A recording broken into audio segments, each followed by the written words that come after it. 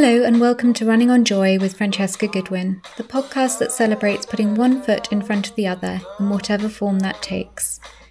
This is a podcast that explores how we can live in a more connected, creative and compassionate manner for the benefit of our communities, our planet and our own mental and physical health.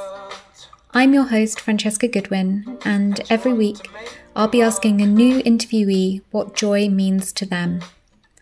Running on Joy is ad-free, but if you enjoy the show, please do take a moment to leave a review and give feedback wherever you listen to your podcasts.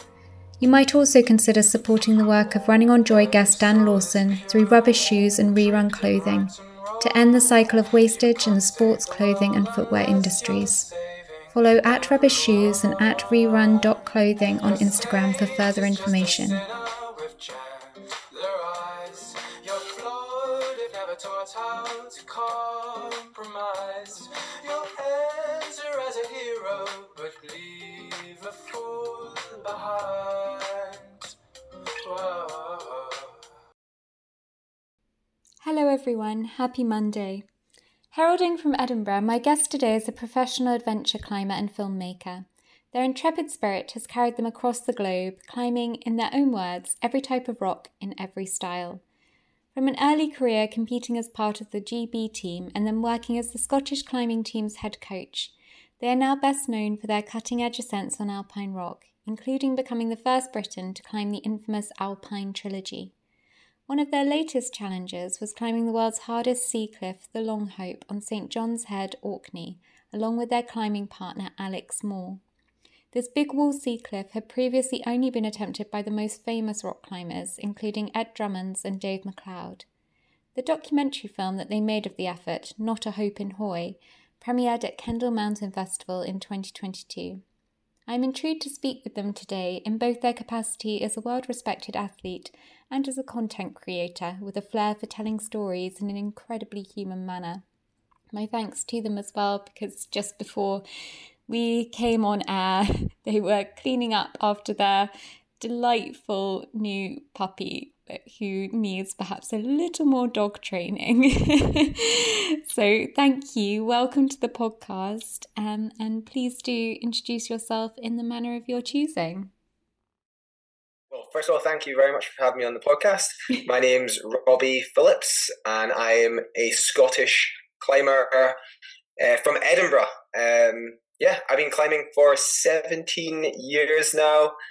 As I said, I was more of a contemporary climber, starting indoors and then getting into rock climbing through sport climbing and bouldering. And then probably in my early 20s, went off to the Alps and the Dolomites and got a taste for that adventurous side of climbing. And I'd say over the last decade, that's really what's sort of driven me, is sort of the more adventurous big wall climbing, traditional climbing, wee bit of winter climbing thrown in there every now and again just to scare me a wee bit. But yeah, I love the adventure stuff, and I think definitely I love Scotland. I think living in Scotland, that's pretty much what climbing in Scotland's all about, is the adventure side. So yeah, that's pretty much it. Well, thank you so much, Robbie, for joining me. And you gave quite a nice little summary there, but I'm just interested just to set the scene of what you've done and will be doing. Can you just talk a little bit about growing up and what family life was like? Yeah, sure. I grew up in Edinburgh, as I said before, in the city. My mum and dad, not outdoorsy people at all, in fact. My dad owned a little bathroom store just on the suburbs of Edinburgh. My mum used to work from, but she was pretty much more like a stay-at-home mum. Just had a pretty normal childhood to all intents and purposes. Didn't start climbing, as I said, until I was about 15, which is quite late, actually. Before that, I was just like a pretty normal kid, just pretty average at school, enjoyed video games and playing with my mates and stuff like that. And then when I found climbing, it changed everything. I don't know what else. I think what else. Okay, well, it was all a bit of a blur before climbing. I'm totally honest with you. Climbing then became a lens through which you saw life. So what actually got you into kind of, the outdoors and climbing? Which came first, really? Oh, I see. Right. Yeah. Well, I would say probably climbing came first because, well, I say climbing came first because before climbing, I loved nature. I've always been an avid sort of nature lover. I love animals. I think if I hadn't gone down the sort of route of being a professional climber, it would have been something involved with nature and caring for animals. So I guess in that way, I love the outdoors for that aspect of things. I wasn't somebody who went out, walking all the time. We didn't go like hill walking and that sort of stuff. And as I said, my parents, they weren't outdoors people at all. They weren't sporty at all. So I got introduced to climbing through indoor climbing, which when you live in cities like Edinburgh, which don't have great access to rocks, that's pretty much how you get into climbing. It's, I guess what I said, it's like a contemporary form of climbers, and we all get into climbing through the indoor walls. And yeah, I guess over time, I got introduced to rock climbing through my sort of mentors and friends in the climbing wall. Did a few climbing trips abroad, and that really sort of broadened my horizons, see the scope of what was possible. And then eventually started exploring more of what Scotland had to offer. And I guess like what Scotland had, Scotland for the adventurous side of climbing, it has a lot. For sport climbers, it has less because we have some quite strict ethics of no bolting in the mountains. Although we do have sport climbing, crags in Scotland, the best climbing and the most fun stuff is all traditional climbing where you're placing protection as you go. And that is probably less accessible for young climbers, I would say, straight off the bat. And it's probably less appealing as well because it is a little bit slower than just going out and clipping bolts and pulling hard. But when you do get into it, that's what Scotland has in spades. And I guess, so getting out climbing in Scotland, getting out traditional climbing in Scotland really opened my eyes to the beauty of Scotland and the landscape and also the nature we have here. And it's really helped foster a passion for Scotland and how our culture and our natural landscape, I guess. That's amazing to hear, that the sort of the pride and love in your voice when you're talking about your country, and the fact that climbing was a sort of entry point into that. And what did the actual physical activity kind of give you when you started climbing, which was indoors? What did you feel in those kind of initial sessions that then made you think, yeah, this is for me? Oh yeah, that's a good question. Honestly, a lot of people say, "Oh, you do something because you're good at it." Yeah. Yeah. Like that's how people, when they take up a sport or something, it's usually someone has like a natural flair for it, and that gives them the confidence. For me, honestly, I think it was the people that I was surrounded by, because let's say I was like a normal kid. I actually struggled a lot at school. And with socializing when I was younger, and I look back on it, and I think, oh man, like why did I struggle so much? But I think it's just like I just somehow struggled to socialize with people. I didn't really get along with many of the kids in my peer group. I didn't enjoy the same things, and I have this real stubbornness to do what other people are doing if I don't see the point in it, if I don't like it. So I was a real late bloomer. I wasn't like interested in girls, and I wasn't interested in parties, and I wasn't interested in all the other things that like kids, but they're young teenage boys and girls tend to be into. And then when I got into climbing and I started going to indoor climbing walls, I started meeting mostly actually older climbers. Well, when I say older than me, probably like people in the sort of like early 20s to like older people, just like in their 50s and 60s, across like a wide range of, ethnicities and cultures and, economic backgrounds, everyone from bin men to lawyers and surgeons to, just everyone you can possibly imagine at the climbing wall. And the thing that was really noticeable was just how welcoming everybody was, how keen everybody was to encourage me. And it was probably like one of the first times in my life I felt such a connection to a group of people. My girlfriend Mary often describes it as finding your tribe, which I really felt like that was it. I really felt like I belonged. And as I did more climbing, because I just never wanted to like stop. I just wanted to go every day. And my mum, she was really, really supportive of that. And she was really happy that I'd found something that I was so passionate about. Because that was one thing that was fantastic about my mum, was she was so driven for me to like try and find something that I was passionate about. So she tried me with lots of different things. And I just one day just tried climbing, and then it all just kind of like went from there. But yeah, as I said, it was just finding that community, finding that tribe. And because I was doing it all the time, I was getting better.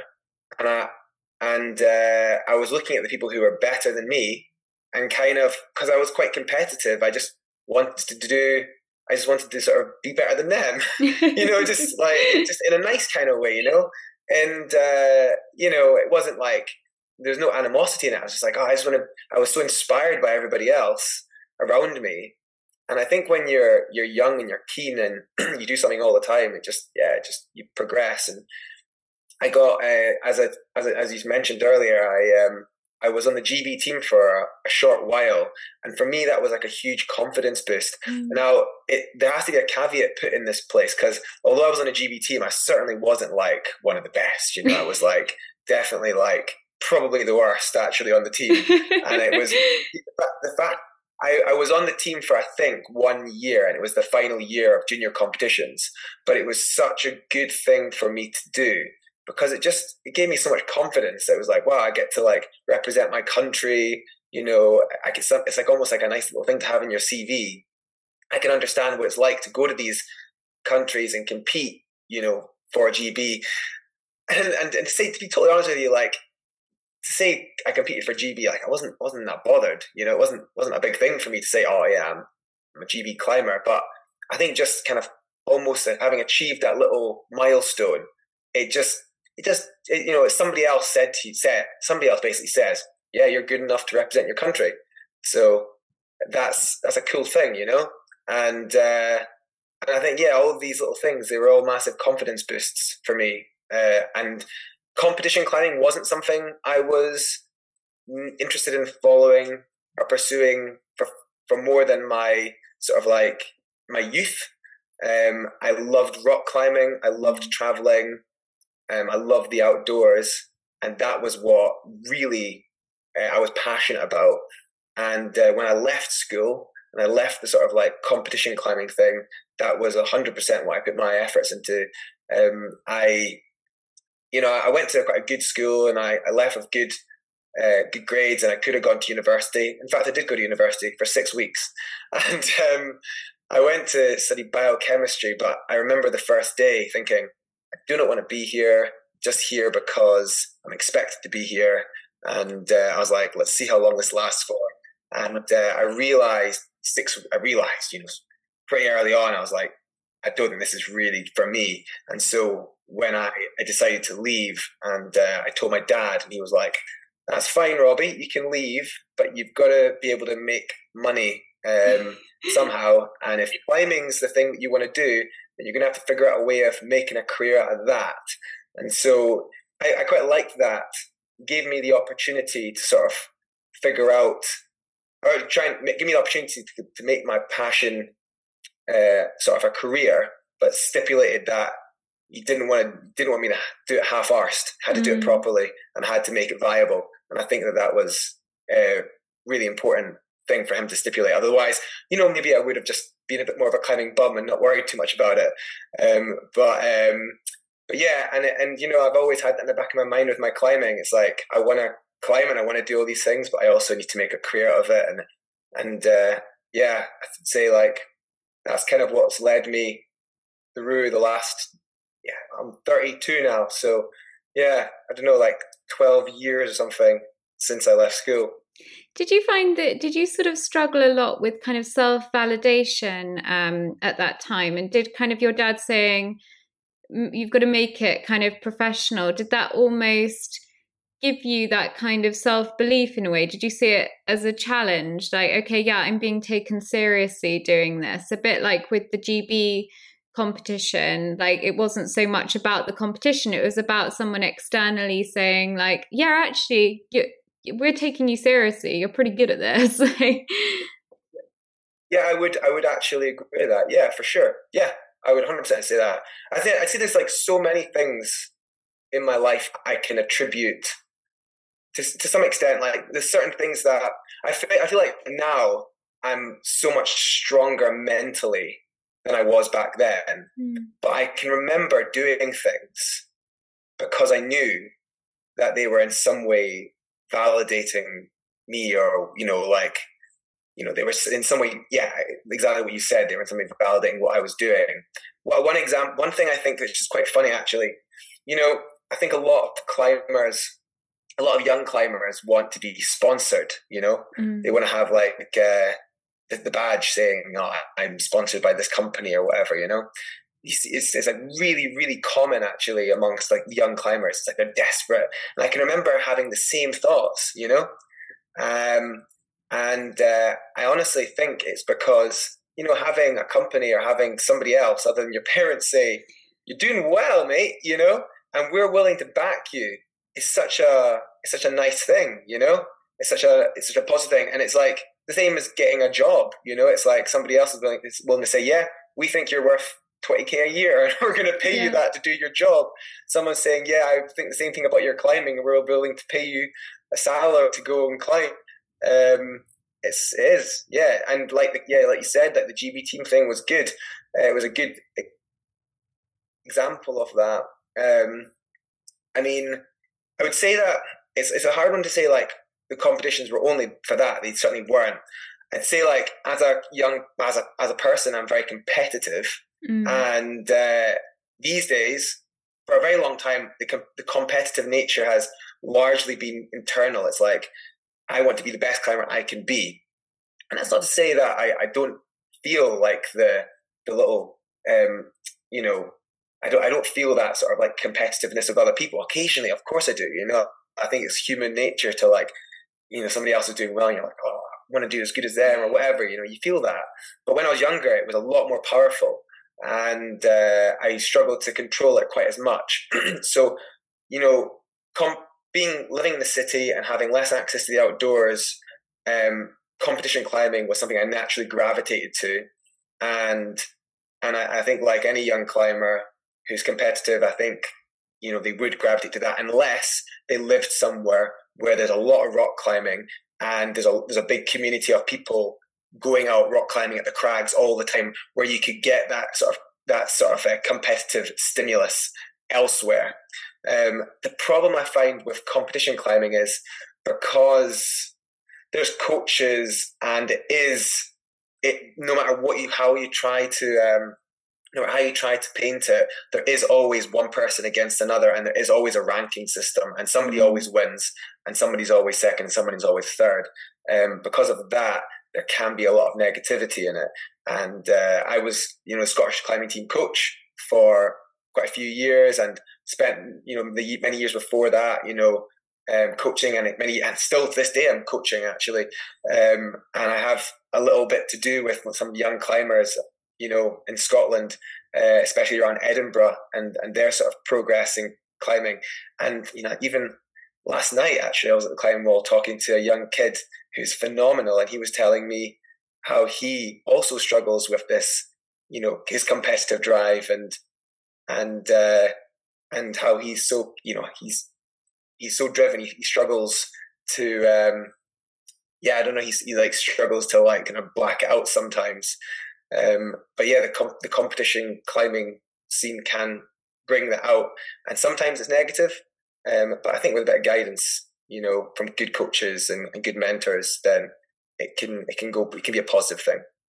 Well, I'm sure that you are an incredible influence, having gone through that yourself as well, on those younger people coming up in the sport. And I'll go into that a little bit more later too. But you made that jump then from the competition climbing into the more kind of adventure outdoors style of things. So can you just talk through that transition? Yeah, sure. So it wasn't jumping straight from comps to the adventure stuff. It was like basically when I was 16, I got introduced to rock climbing outdoors, and then up until I was probably in my early 20s, I'd say like 20, probably 23. I'm what you would call a sport climber. I literally just like went out and clipped bolts. And when you're a sport climber, it's all about performance. It's all about like the hardest moves, the hardest individual pitches of climbing you can do. There's nothing else to it really than just like how difficult the climbing is, purely from the physical and technical aspect. And there's nothing wrong with that, but I think kind of similar to that competition thing, I got a little bit like, I don't know, I think got a little bit like disenfranchised with like that performance for performance's sake, just like pure unadulterated performance, just like always going to the crag with like, this is like the goal is to climb as hard as possible. And I had this really, really amazing experience with my friend Logan when I was 23. We went to the Dolomites, and it's one of these things, I don't even know why we made that decision. We went to do this route called Bella Vista, and this thing is like one of like, at the time it got put up, it was one of the hardest alpine rock routes in Europe, if not the hardest at the time, like early 90s. Savagely steep, super exposed, very scary, and totally unlike anything I'd ever done in my life before that, as far removed from sport climbing as you can possibly get. And yeah, we went and tried to climb that thing, and it was terrifying, and we got benighted on a tiny little ledge. And I remember like waking, like not being able to sleep all night as the rain hammered down on my back and I couldn't feel my legs. And I remember in the darkness looking and I could see the twinkling of little lights in this little Italian village about like, I don't know, a few miles away. And I remember thinking like how warm it must be in these little places. I was imagining like a warm fire and people eating and drinking. And I was like, God, why can't I be there? And we basically woke up early the next day. We didn't wake up. We kind of like got up early the next morning.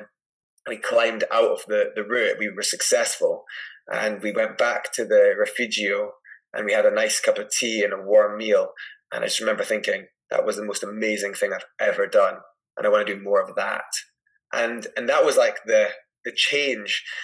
And it was really funny. Like I then, from that moment, basically everything I did was focus on adventure stuff. I just had this like drive to go and do all the adventure things.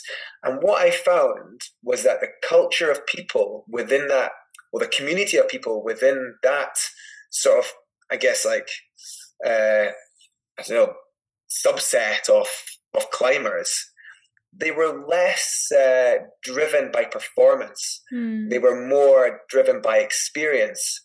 And there was an interesting thing. You go to a sport crag and you talk to somebody and they'd be like, talk about the grade. Oh, this is soft, or it's hard, or it's, like they talk about like how easy the grade is or how hard the grade is, or, it's just all about the grade and the difficulty and how many goes it take you to do that one. And, it's always a competition.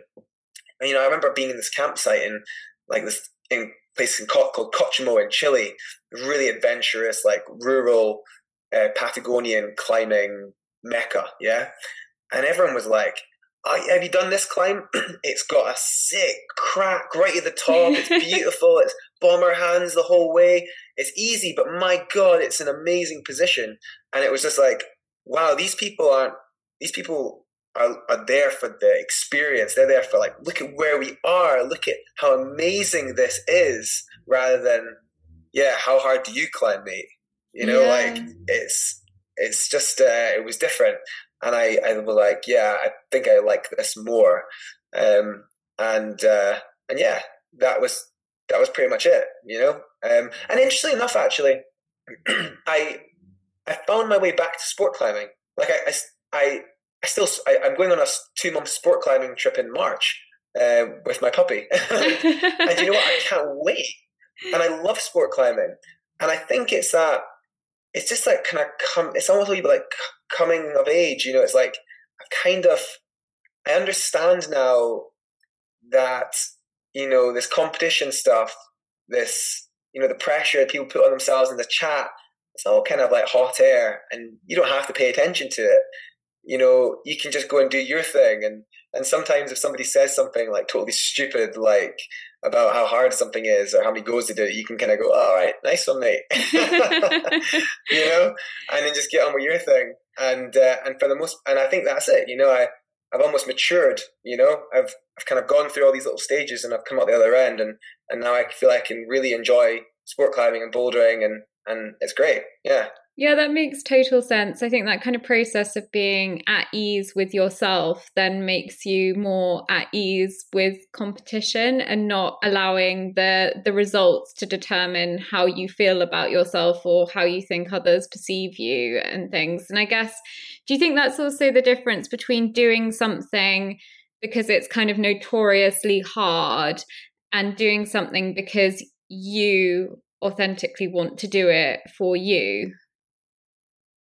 Sorry, could you say that bit again? I turned something off behind me. So do you think that's kind of also the difference between doing something because it's notoriously hard, and that's kind of done in quite a competitive spirit? I guess I want to go and tackle this climb because it's hard, and doing it because actually you want to do it for you. Oh, right. Yeah. Yes, definitely. And I can think of some really good examples of that because, yeah, I mean, these days I'm really driven by what I'm passionate about. Like what I you know, if I see something I want to climb, I'm like, oh, that looks amazing. I'd love to go and have that experience to climb that. But it's interesting. In climbing, there are a lot of climbs that get done. They're like really popular climbs because I think they're famous, and because people think that by doing them, it gives them more kudos. You know, because for whatever reason they think they need to do that. A couple of examples are like we have climbing. I don't know how many people that listen to your podcast are climbers, but in climbing we have grades, yeah, and it's amazing how much grades have like a pull on people's psyche, yeah. Like people want to climb 8A. 8A is like a big grade. Like if you climb 8A, it kind of means like, oh yeah, you're a good climber. But the sort of like range of difficulty of 8A can be a lot of things. 8A could be actually like, you know, 7C plus, which is a grade below 8A. Some 8As are easier than some 7C pluses. And, you know, some 8As are harder than some 8A pluses, which is the grade above 8A. And it makes a big thing. But people are drawn to tend to get drawn to the easy 8As because it's a way to get that grade without having to put as much effort in. And that's something that affects everybody, yeah. And I have to say, you know, like doing a soft touch, you're like, oh yeah, all right, not easy, yeah, I'm strong. But the other thing that's quite interesting is like, so in climbing you definitely get like hard, classic, famous climbs that people want to do.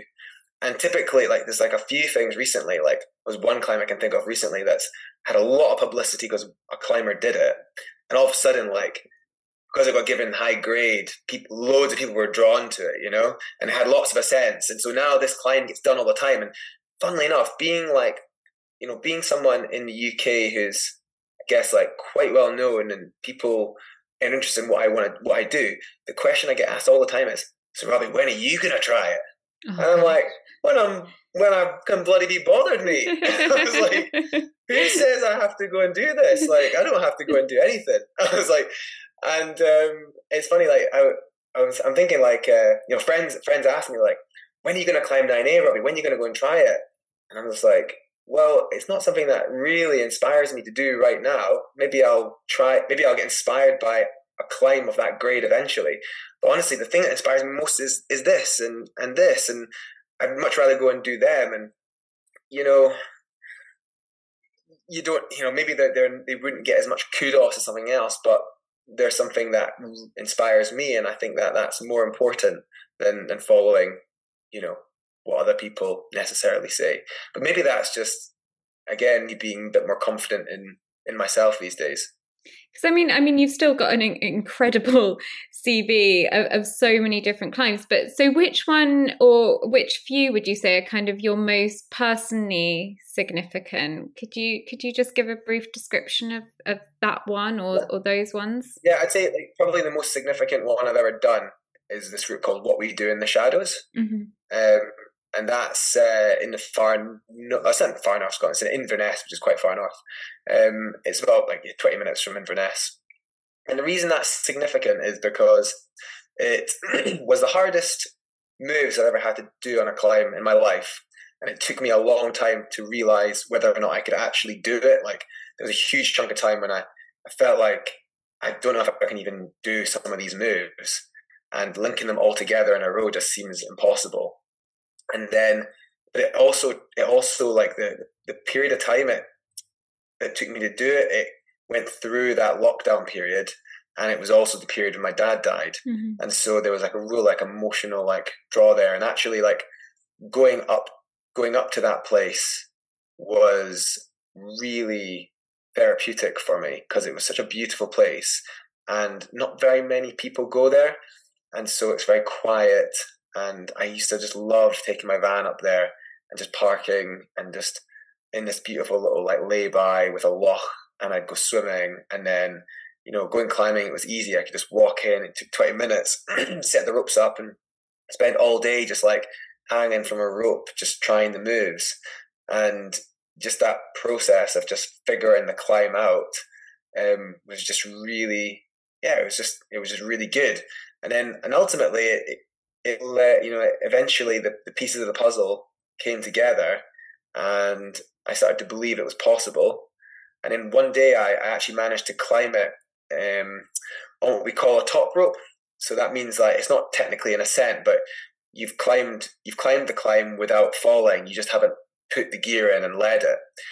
And arguably there's not a huge difference, but the difference is that leading it is the mental aspect. You got to place the gear and you got to risk taking the fall. But actually when I actually did the moves in a row and didn't fall off on that top rope day, that was the best I ever felt. It was I realized I can do this, and that was it was wow, you've gone from not having been able to do any of the moves to being able to do all of the moves in a row. Now it's possible. Now you can try and lead this thing. And that was pretty cool. Thank you. That's so generous of you, firstly, for sharing about your emotional connection to that and the loss of your father. And I am so sorry for your loss.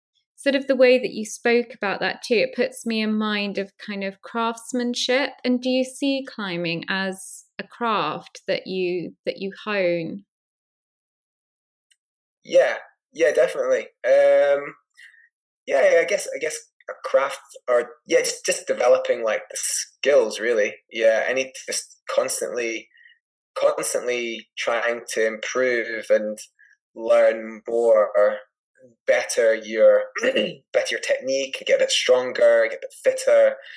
I mean, all these projects, I see projects a bit like puzzles. Yeah. Well, there's just it's so many ways you could so many metaphors and images of climbing, isn't there? I sometimes think of climbing like art, especially first ascending. When you're doing a climb that's never been done before, you look at a wall and you look up at it, and it's just this blank canvas, and you're where does the line go? What's going to be possible? And you put a rope down it and you abseil down it, and then it's it is kind of like art, but it's also this process of discovery, where you're cleaning little holds, cleaning little pockets, and finding little edges, and you're oh, this is possible. I feel this can go, and then it's like the learning process of like trying to climb it. Like you put the rope down and now you're like chalking up the holds and you're pulling the moves and you're trying to climb it. And that process is like, yeah, it's like, it's just like the puzzle is getting figured out. Yeah. And that process can take a long time. It could take like a day, or it could take a year, or it could take several years. You know, it depends on how hard the climb is. But that whole process that you go through, the entire time you are not just learning how to climb this climb, but you're gaining skills that will help you in future climbs as well. And that's the funny thing. A lot of people say, like, you know, what is going to be your ultimate climb? Well, there's no ultimate climb, because I love climbing and I'm never going to stop climbing. That's one thing I know. And you know, it'll always be a stepping stone to the next thing. And like you said, yeah, it's like, in some ways it's like, yeah, I'm honing my craft so that I can go and do more climbs, better climbs, climbs that inspire me even more. And yeah, I'll just keep doing that. Yeah. That's really interesting. So I guess it kind of works within those sort of micro and then macro sort of cycles of, on the one hand, you're kind of learning the process and having that relationship with a specific climb, but then that's feeding into kind of a broader brush stroke of ones that will happen in the future. And I really like that analogy with art. There's a painter that I really love called Frank Auerbach, who does kind of modernist sort of abstract portraits of people, but sometimes he'd like sit with these portraits for years and there'd be a scraping back of the paint and then adding more, and then sometimes just like kind of trashing it and sort of starting again. But underneath it all, there's that scaffolding, and they grow and emerge. And I guess that's kind of, it's a bit similar to climbing, I would imagine, that kind of recalibrating things, rethinking, and then that sort of all coming together in what becomes your canvas, I guess, really. Yeah, definitely. And you know, sometimes you might have multiple projects, and you have one project that you're like, man, you know what, I've tried this now for like a few weeks. It's not quite coming together. I feel like I need something else to make this happen. So you're like, right, well, it's pockets, and I seem to be not strong enough at the pockets. So I'm going to go away and I'm going to try some different pocket climbs, and I'm going to try and learn how to be a better climber on pockets. And then you come back a year later with new skills. You put in some specific time into training these skills or these aspects of your climbing abilities, and you come back and you're like, oh, it's easier now. It's like I seem to have like unlocked something, you know. And I guess that's one part of it. But I mean, I really love like that discovery. That discovery phase in climbing, when you are learning how to climb something, and it's not really a physical thing. It's more like a technical thing, and an understanding of like the movement, the real nuances of your body positioning and the way your fingers grab each hold, and it's so specific. I remember on What We Do in the Shadows, the difference. There was like a right hand hold, and I could only hold it in one way to get the left hand hold. And then the next move, to get the next hand hold, I had to change the position of my thumb on the same hold in order to make the next move. And it was literally the difference between my thumb being, you know, 1 inch below and then my thumb being on top of my index finger. And that subtle change made it possible, made it, you know, from impossible to possible. And it's figuring out those little tiny details, which I think can be really rewarding. I remember I've got videos of me like literally losing my mind over the discovery of, you know, some tiny little bit of beta that just unlocked the sequence. And I was like, it's amazing. And yeah, that's what I love about it. That's so interesting hearing you speak about that. And do you find that actually, I mean, I guess there's the kind of perception of the kind of climbing that you do and the sort of the risks related to it and what kind of thrills and type 2 fun that might give someone. Do you find that actually it's those kind of micro, again, talking micro, macro kind of adventures and sort of figuring out that almost gives the bigger thrills and sort of the bigger picture of how scary something is. Yeah, absolutely. Because, and this is quite a, I'm not speaking for every climber, but I'd say the mass majority of climbers are not like thrill seekers. They're not like adrenaline junkies. They're not like I'm just doing this for hits of adrenaline. I'm going to like put my life at risk to do this, because actually climbers are very risk averse. Nobody's wanting to hurt themselves. Nobody's going climbing because they think it's going to be dangerous and they might not be walking home that night. You know, they're very good at assessing risks, and I actually think that there's other aspects to climbing that people enjoy. And I'd say one of the things that we've just been talking about is like that, like figuring out the puzzle. I'd say that is overarching, probably one of the things people most enjoy about climbing. When you talk about real climbers, like you know, like the real climbers, like the ones that love to go out and try hard on the rock, whether you're a boulder, a sport climber, a competition climber, a trad climber, regardless of what type of climber you are, and like learning, that learning process, that discovery, and that problem solving, that is something that climbers really, really love to do. I had something else actually in my mind that I've completely forgotten about. Another like I guess it's part of the problem solving, but like the gear side of things, you know, like people love figuring out like what gear to place and keeping themselves safe. You know, like that's something I actually have spoken about quite a bit recently. Actually, is, you know, trad climbing. When I was younger, I had this idea that trad climbing, which is the placing of passive protection, that's the adventurous type of climbing. I thought that was about being risky. I thought that was about being brave.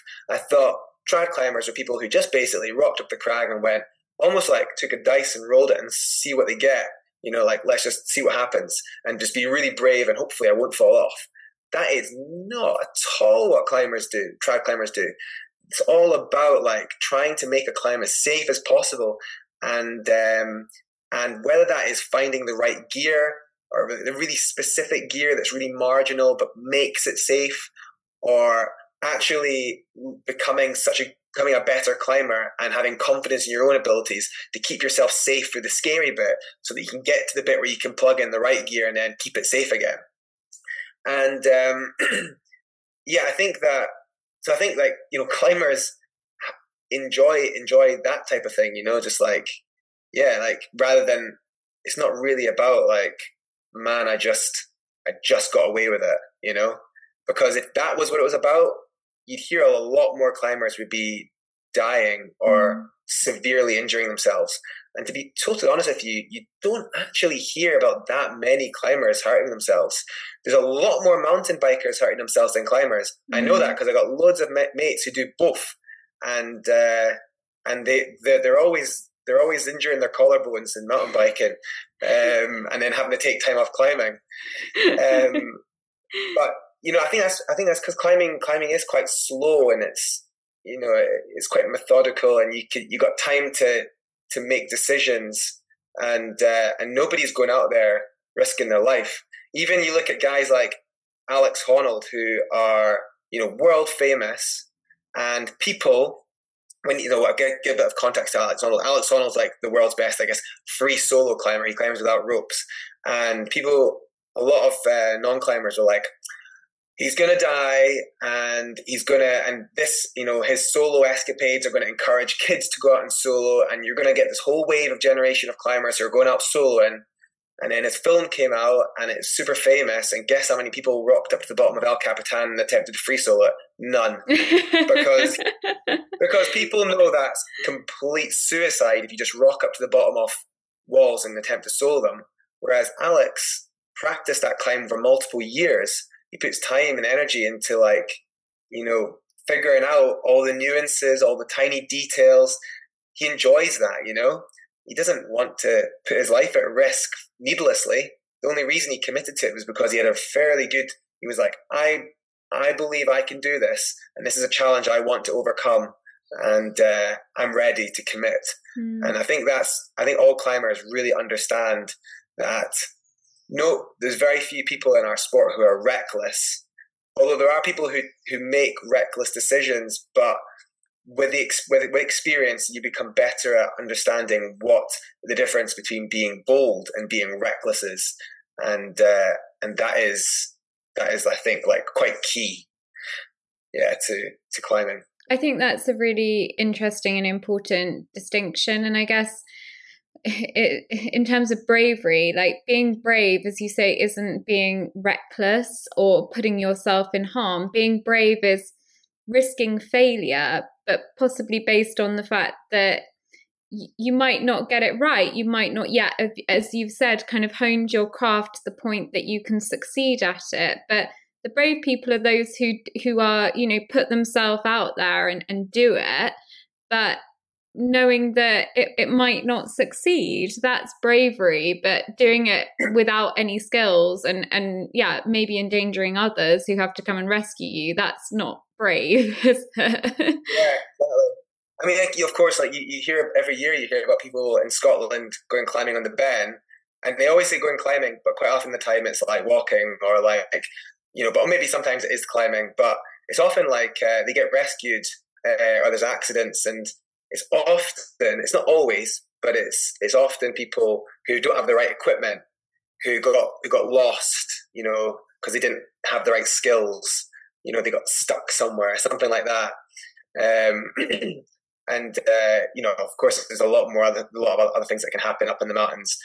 Objective hazards like avalanche, and that's always terrible. But you always hear about somebody getting rescued who went out in like sneakers and like shorts, just climbed Ben Nevis or something like that.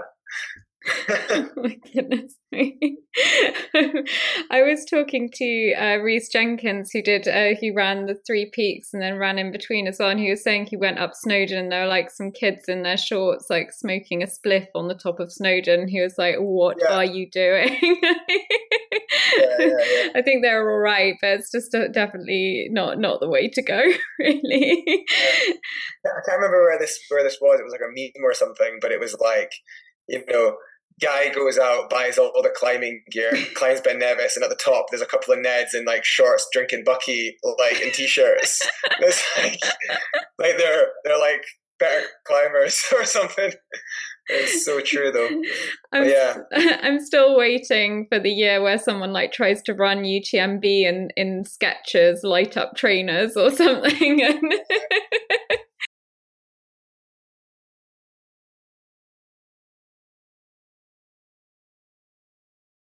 I was wondering if you could also just reflect on kind of the significance of those relationships. Yeah, sure. I mean, it's really important for me to find the right climbing partner to do things with. I've been very lucky. I've had loads of amazing climbing partners over the years, and I'll be totally honest, like a lot of the time I don't choose them because they're particularly good anything, any climbing. Like they obviously are generally very good climbers because, but there's a lot of very good climbers in the world. Mm-hmm. The main reason I pick my climbing partners is because I get along with them really well. They're friends, people that I love climbing with and spending time with, and I think that more than anything is probably most important, because a lot of the skills and stuff in climbing, you can learn these things. A lot of the soft skills, that is like rope work and understanding conditions and all that sort of stuff. So there's a lot more to being a good climber than just being a good climber, but it doesn't take long to learn the soft skills. But then there's a if you don't get along with somebody, and you're spending a long time with them in quite an intense place, that I think is more risky than anything else. I actually read that years ago in a book on expeditions to Alaska, and it was talking about how you choose your team. And it said something along the lines of, if you've got a group of people who don't get along, nobody will be agreeing on anything, and that's almost riskier than it was saying something along the lines of, you could have a group of really, really experienced people who don't get along, but because they don't get along, they might like end up making like stupid decisions because they don't like each other. Or you could have like one experienced person and a bunch of people who aren't experienced, but like they all get along, and then they just like make good decisions because, you know, they don't argue, and they make the, yeah, something along the lines of that anyway. But I do think it's true. Like, yeah, I mean, good example is my mate Alex, who I did the Long Hope with. You know, before we did the Long Hope, Alex had never done anything remotely as hard or as big or as scary or as complex as the Long Hope. In fact, majority of the climbing he does is bouldering, which is only about 5 to 10 meters above the ground, and this thing was 400 meters above the sea. And there were so many objective hazards on that climb. But having climbed with Alex, you know, numerous times over the years, and we get along really well, and I kind of understood like the sort of things he was interested in doing, and his sort of the things he was driven by were more adventurous than I had actually on paper you would think, because looking at his list of achievements, which are all incredibly impressive, you would never have been like, oh, he's the man to go and do the hardest sea cliff climb in the world with. Mm-hmm. But in a way, it was the same with me when I was like 23, 24. You would have looked at my list of climbing achievements and you would have been like, well, this guy isn't the guy to go and do one of the hardest routes in the Dolomites. But you know, that stuff like that changes, and so Alex was a fantastic partner, and there was I mean, there's loads I don't know where to go with this conversation. There's loads I could talk about with regards, you know, that sort of thing. I don't know. Have you got any? What do you? No, my takeaway sort of from the film was, one, Alex is a really solid bloke, and it seemed like you kind of went through a real sort of roller coaster of emotions together, and I guess that you sort of articulate those more than Alex. Alex seemed to sort of be quite self-contained in how he was kind of approaching the challenge of it, and it really struck me actually when you got to the top and you'd ascended, and then there was this kind of outburst of like you were just so elated, but then you had to go down, and then you helped Alex get up, and there was just it was just really touching, and sort of exemplified, I think, for me that partnership is about you both succeeding. It's not just about one ego or one celebration. Well, that's actually, 100%. And there's something I didn't actually include in the film, which I kind of wish I did, but to be totally honest with you, it's because I couldn't find the wee sound bit that I needed to include it. But I actually have, I'm going to talk about it in our lecture series, and I managed to find the sound bit. I've actually shared it on Instagram, in fact. But there's basically me and Alex, before we did the last pitch, we were on this little ledge called the Guillotine. And yeah, it's a really small little place, but I remember basically I was standing at the Guillotine and I was racking up, putting the gear on my harness for doing the last pitch. You can imagine, like, this is an incredibly like tense period, because we've climbed 300 meters off, you know, just like the most ridiculous, complex and really scary climbing to get to this one point. And we're 70 meters from the top. And, you know, the sun is starting to go down. You know, we've only got a limited amount of light left. And, you know, this, you know, it's kind of like, you know, this is the moment to do it. And I'm racking up, putting the gear on my harness, and I've put it back to front. And I'm like, God damn it. Like, I honestly was like losing my mind. I didn't know which way it was up. And then Alex looked down at the last sort of like 300 meters of climb we'd done and just went, oh man, that'd be shit to have to do all that again, wouldn't it? And it was this real funny moment where I basically thought that Alex was kind of giving up. Not giving up on that moment, but to put it into perspective, I know myself that I am incredibly stubborn. And with projects like these, I always know that, you know, if I don't do it this time, there's always another time. I'll just come back in a few days and have another shot at it. But being part of a team, I've learned over the years that not everybody is motivated by the same things. And it's important not to force your motivations, your ideas on other people. You kind of got to like just kind of let them decide whether or not it's right for them. And when Alex said that, I thought that what he was saying was, I don't want to come back up here.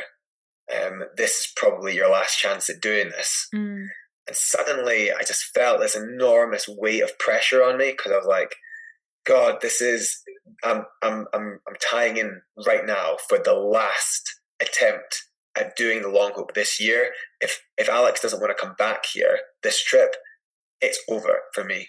And I was like, oh no. And then I think I said to him something like this, oh yeah, man, it's all right. It's like, if you don't want to come back up here, we can just do some other stuff. And then Alex just went, oh no, man, I didn't mean like that. I mean, if you don't do this, I'll come back. I'll go down to the bottom and I'll do all that shit again with you. And I was like, are you sure? And he was like, of course, man. It's been a brilliant adventure. I'd do it all again. And I was like, oh, thanks, man. And it was like just this realization that he was like 100% supporting my success as I was his. And suddenly I just felt like all the weight that I had on me before then, like all my confusion in my mind, it was just this surge of energy and just felt really good. And I was like, I'm going to fucking try really hard now. I'm going to go for this, And then I did it. And then when I topped out, there was just no time. I was like, I have to get down to Alex now because he needs to give a good shot. And when I got down to Alex, he was just like, oh man, I don't think I've got it in me now. And I'm like, no man, you got to do this. Come on, you got to try hard. Just go for it. He's like, oh, do you think so? And I'm like, we might as well. Like, we're here, just give it a shot. He's like, all right. And then he just went up and did it as well. And it was just like perfect because, yeah, I mean, like, if one of us had done it, it would have been a little bit of a hollow victory. I honestly don't think I would have been able to have enjoyed it because I would have known that, yeah, Alex wouldn't have done it, and vice versa. The fact that we both did it was just perfect, and I think that was ultimately because such a good team. And I would go and do more climbing with Alex, and I will be going to do more climbing with Alex for sure because of that. And is it because you talked about the sort of community that you found through climbing when we first started talking, and is it that sort of camaraderie that you form and those relationships that also play into this kind of love-hate relationship with the challenge? Because anyone watching it is like, just to put it in context, there's this sheer cliff face going into the sea, most of which is kind of crumbling to your touch as well and falling apart, and you're kind of crawling along these ledges that are full of bird shit as well and vomit and things, and at times like you just look so agonized and like you're really not having fun. But then as I described, that kind of whoop and like emotion that spills out when you do it, it's clear that you have been enjoying it. and does kind of like your relationship with Alex, as well as the sort of difficulty and problem solving, is that what's kind of also behind that whoop? Yeah, of course. I mean, I think there's just so many things. Like, there's like obviously the relationship with Alex and having a great time with someone you really like and spending time with. Of course, that's a huge part of it. Like you said, there's like moments where maybe it seemed like I wasn't enjoying myself, but actually they're very few and far between. For the most part, I'm having a bloody great time. I'm like, this is awesome. Look at where we are. Like, yeah, I'm a bit scared right now, but this is like the coolest place on earth. And there's some moments when I could honestly say this is like the happiest time of my life. Like, there's one bit in the film when me and Alex are working, we're just practicing this one section, and Alex goes first and he makes a bit of a dog's ear of it, and he's like, oh, this is so hard. And then I go, oh, let me have a shot. And then I do it, and because I've got the beta, the moves really sussed, I can make it look really effortlessly. But and then I go, that's how you do it, in a jokey kind of way. But during that moment, during that little scene, like there was almost no wind, and the conditions on the rock were perfect, and the sun was fairly low, so the rock all kind of glowed orange with like the setting sun, and it was, and this sort of fulmars, the birds, they're just kind of gliding in the air beside you, and there's like 300 meters of air below your feet, and you look down and you can see the seawater just crashing against the rocks below, and the white swirls make these sort of mesmerizing, like just spirals in the sea, and it's just like the most magical, incredible place to be in that moment. And you're doing something, I mean, the climbing you're doing, you absolutely love as well. So it's just like this, just like intoxicating, like combination of everything you love in life, all in this one rad moment. And so, having those moments interspersed with a few kind of like uncomfortable moments, it's totally worth it. That makes the hair on my arms stand up. It's really, really emotive. And do you find that actually the documenting of it, that the filming of these moments in the process of doing, does that kind of intensify the emotions that you're feeling? Yeah. So with the filmmaking side of things, I like it when I can have somebody else there to film as well, because obviously having somebody else filming means that you can kind of let them get on with like the majority of it. Yeah. And when you're filming a lot of stuff yourself, there's a lot of setup required, and often often the end product, the footage you've got isn't quite as good, because you've got this fixed camera that's not moving around or anything. But basically, if I have like somebody there, I have potential. Basically, it's like having all the paints in the world to all the colors in the world to paint the picture you want to paint. And when I've described it a few times as filmmaking for me is having like making a film about these climbing trips is far better than not making a film about these climbing trips, because most climbers, when they finish their big amazing expedition or trip or whatever, or climb, they go home and they maybe have some pictures and some memories, but that's kind of it. When I get home, I get to sit down and relive the entire thing again, like daily, as I'm like putting together this like film. And I love that process.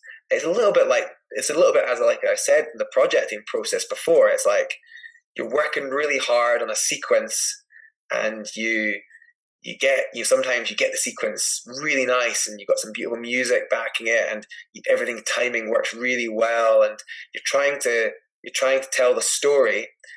I mean, I'm always trying to tell the story exactly how it happened, just in a condensed sort of format. I'm not trying to make it more than it actually was ever. This is literally just like the diary of what happened.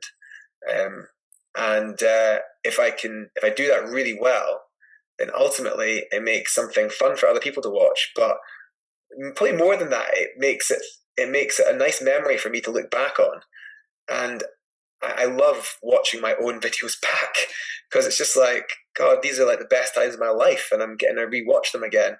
It's like having a little window into your memory, And it's really interesting as well, the way that you speak about that kind of content creation is sort of in the same way that we were talking about climbing, in terms of it being creative. Do you see that there's a kind of synergy between the two, between the physical act of the climbing and then the storytelling and the video editing that you do?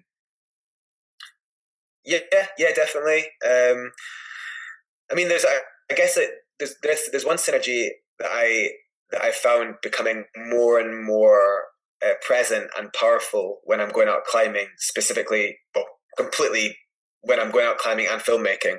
And I look at climbs completely differently. I'm looking at climbs and thinking, not only how do I climb this, but what would be a good angle to have like a cameraman, or what would be a good shot to have, like these holds are quite cool. It'd be quite cool to have like a close up of those for like a sequence, or you know what, the wall looks amazing from back there. If we had a fixed camera up there, that would really bring everything together. And even like in the whole process, sometimes I don't want to be always having my camera out, because it sometimes feels a little bit like it could detract from the experience. But that's why iPhones are great, because you can just have them in your pocket. And as a really quite well known climbing photographer said, the times you don't want to take your camera out are the times you really need to take your camera out, because that's capturing the best moments. With the Long Hope film, it was like perfect, because I had my friend Ryan Balhari along, and luckily, like, one of my sponsors, Edelred, gave us money so that we could pay him to come out, and he just was like he was the cameraman for the entire trip, and he did such a good job. When I got home, it was like the fun had just begun for me. I was like, I'd done the climb. Now I can really enjoy creating this film to tell the story about the climb, and it's brilliant. Flipping love it. Yeah. And what was that transition like, going from the kind of shorter YouTube content that you produce to doing something that it's not kind of like a long feature film, but comparatively it's a longer film? Did you feel like you had creative freedom with it? What was that process like?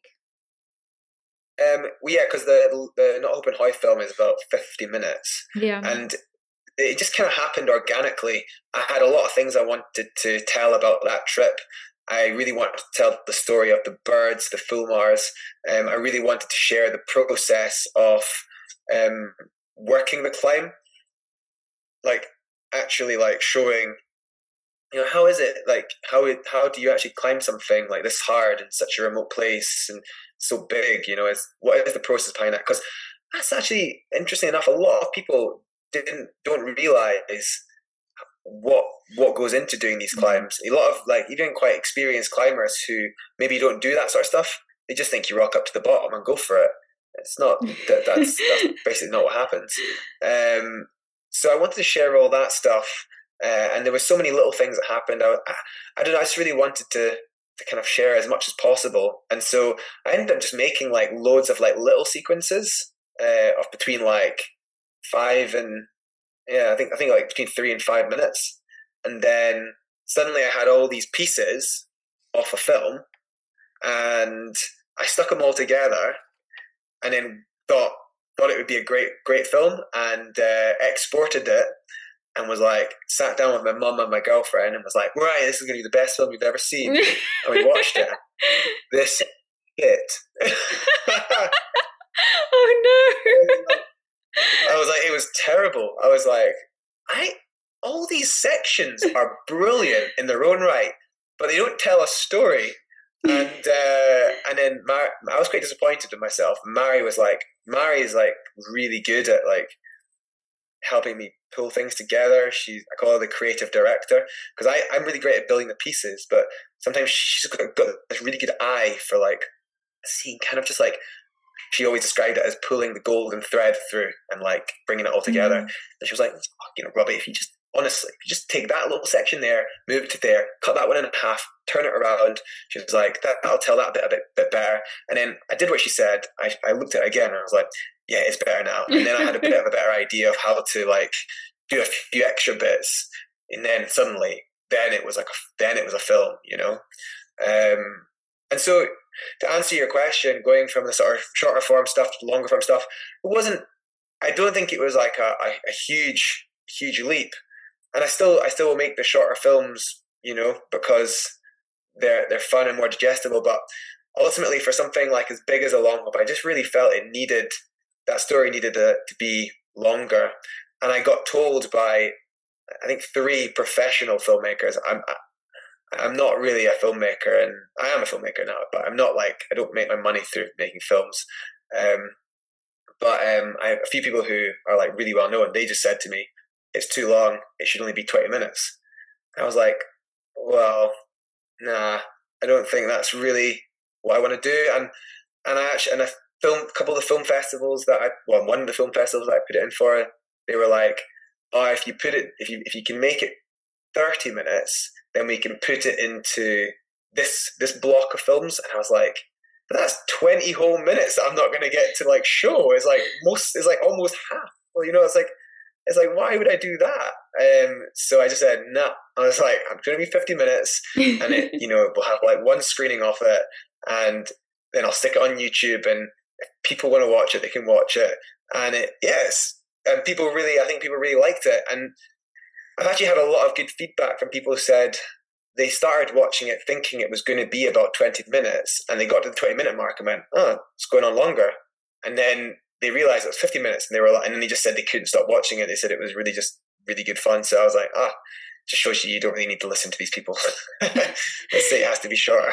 And what was it like for you actually, having had that initial it's shit from your mum and your girlfriend, but what was it like actually hearing those reactions and kind of putting it out into the world and screening at a festival and having this more kind of public engagement with something that you have described as being quite a sort of a personal cathartic process going through, on the editing table and things, and then suddenly it's out there and people are relating to it?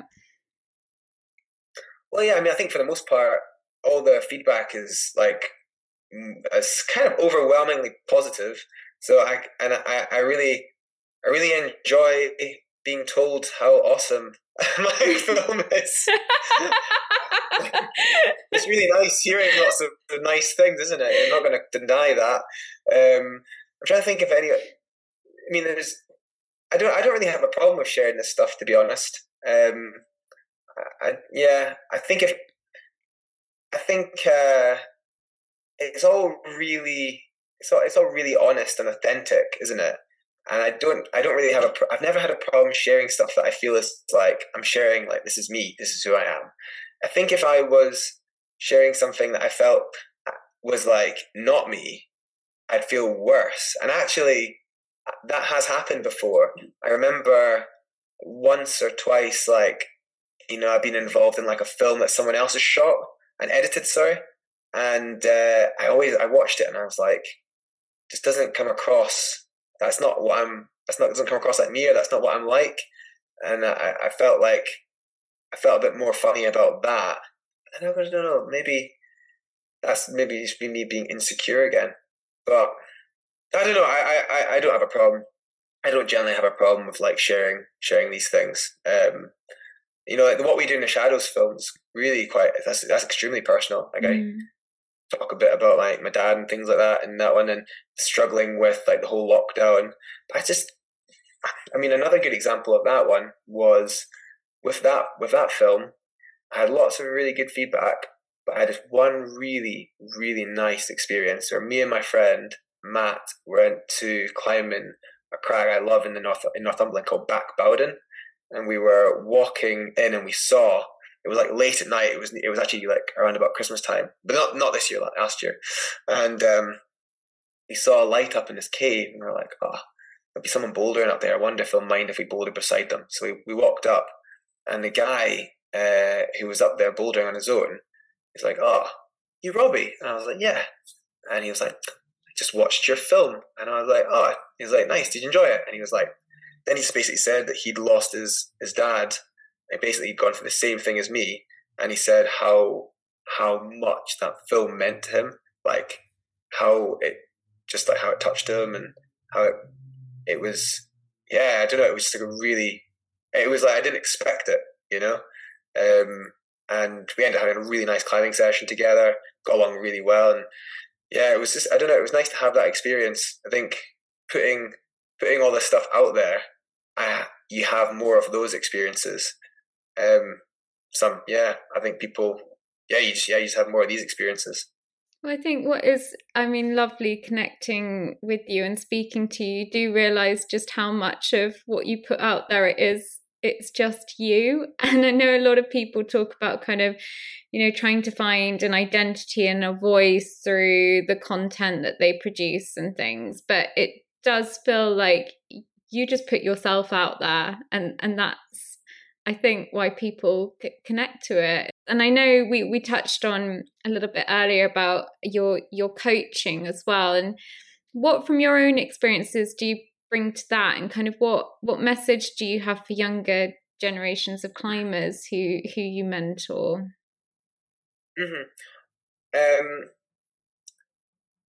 I'm trying to think of how I can answer this. I mean, like, I guess just to be good stewards of climbing and of the environment. Just trying to, I like to encourage like healthy competition in that sort of like, in the sort of way I approach things, like it's always important to, like be able to try hard and give your best and always be on the pursuit of like bettering yourself, but not at the risk of your own mental health, I ultimately, I had like some fantastic mentors when I was younger, like a few individuals who over the course of, from the age of sort of like 15 through to like my sort of like early 20s, I saw every week, and they had such a positive influence on my life that and again they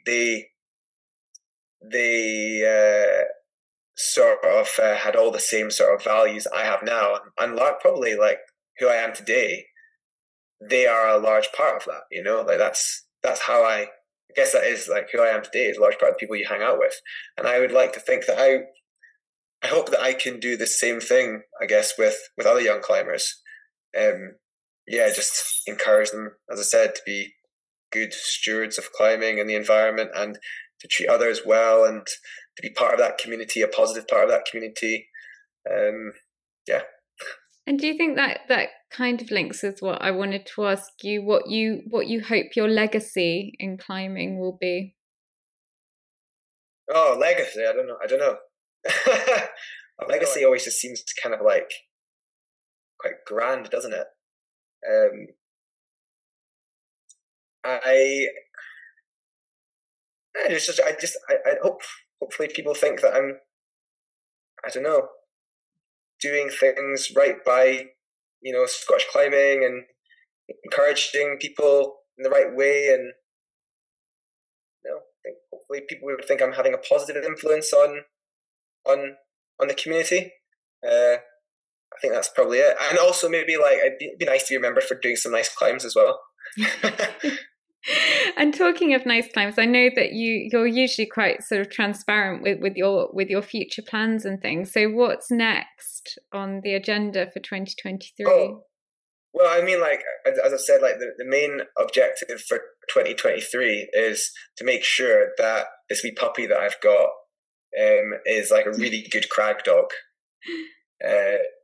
Bonnie, she's licking her paw right now, but that's probably the biggest project. I got to put a lot of time and energy into making sure she's comfortable going to all the mountain environments that I'm hopefully going to be taking her to.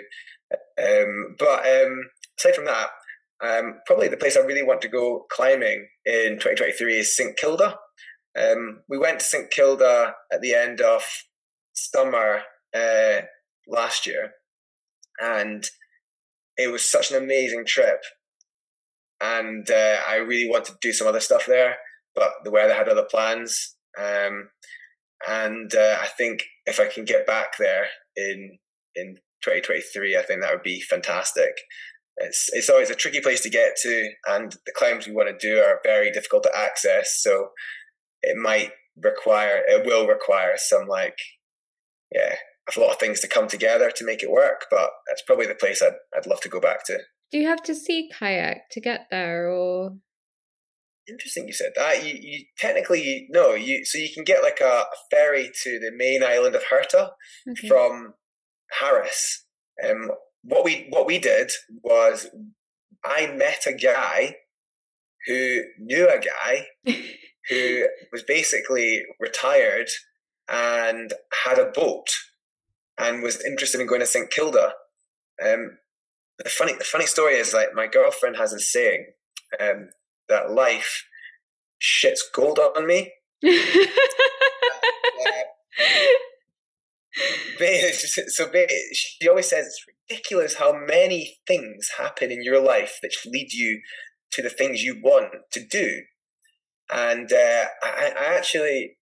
I think it's because I always tend to be in these quite crazy places where other crazy people tend to like hang out. And I was walking on Skye, and I was in this really remote part of Skye, and I bumped into this total random walker guy. He just saw I had ropes, and he went, "Oh, you got ropes? You're a climber?" I was like, "Yeah." And I was like, "What are you doing here?" He said, "Oh, I'm a sailor, and I've got my boat in the bay." And I was like, "Oh, that's fantastic. I want to go to St Kilda. Do you fancy going?" And he was like, "Oh, maybe." I was like, I'll keep in touch.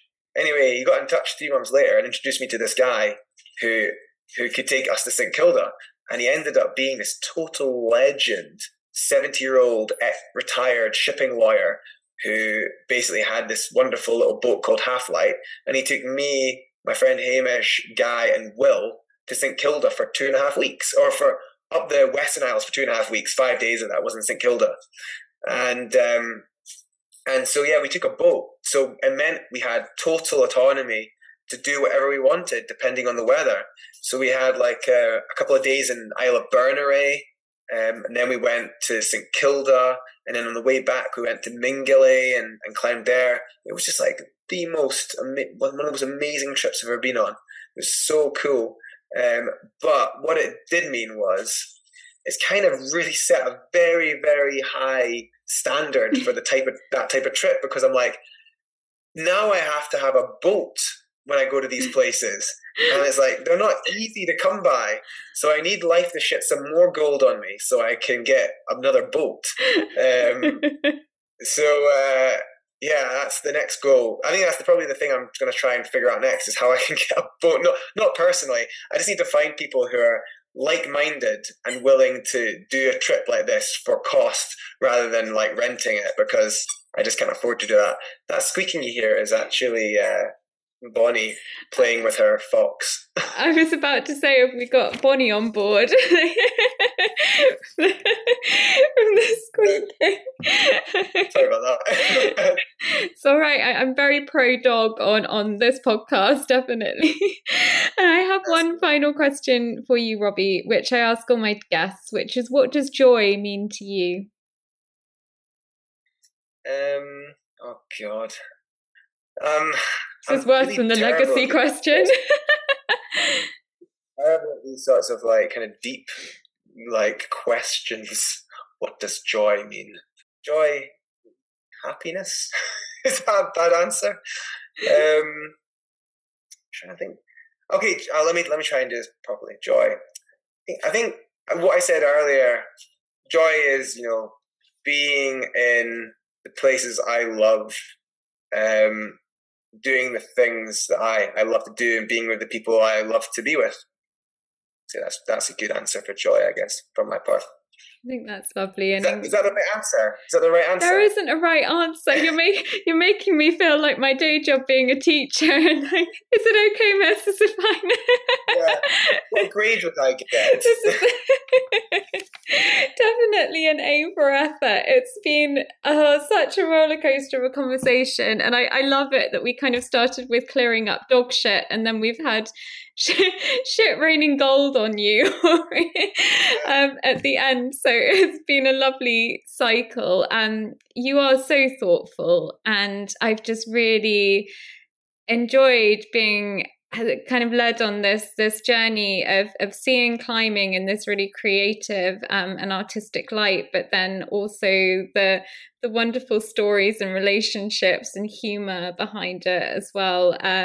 Thank you so much for sharing that voice with the world, because I certainly connect with it, and I know so many others do. And I really hope that this year continues to bring you boats and means of of transport to these amazing places, so that you can continue to do so. Well, thanks very much. Yeah, and thank you very much for having me on the podcast. It was really enjoyable. No, that's great. Good luck, Robbie. Thank you.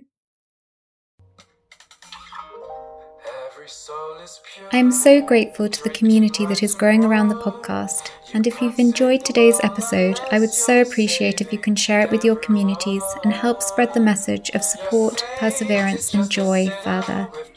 If you have any feedback or suggestions for future guests, you can find me on Instagram at running_on_joy. I'd love to hear from you. Thanks for listening, and I'll see you next time for Running on Joy.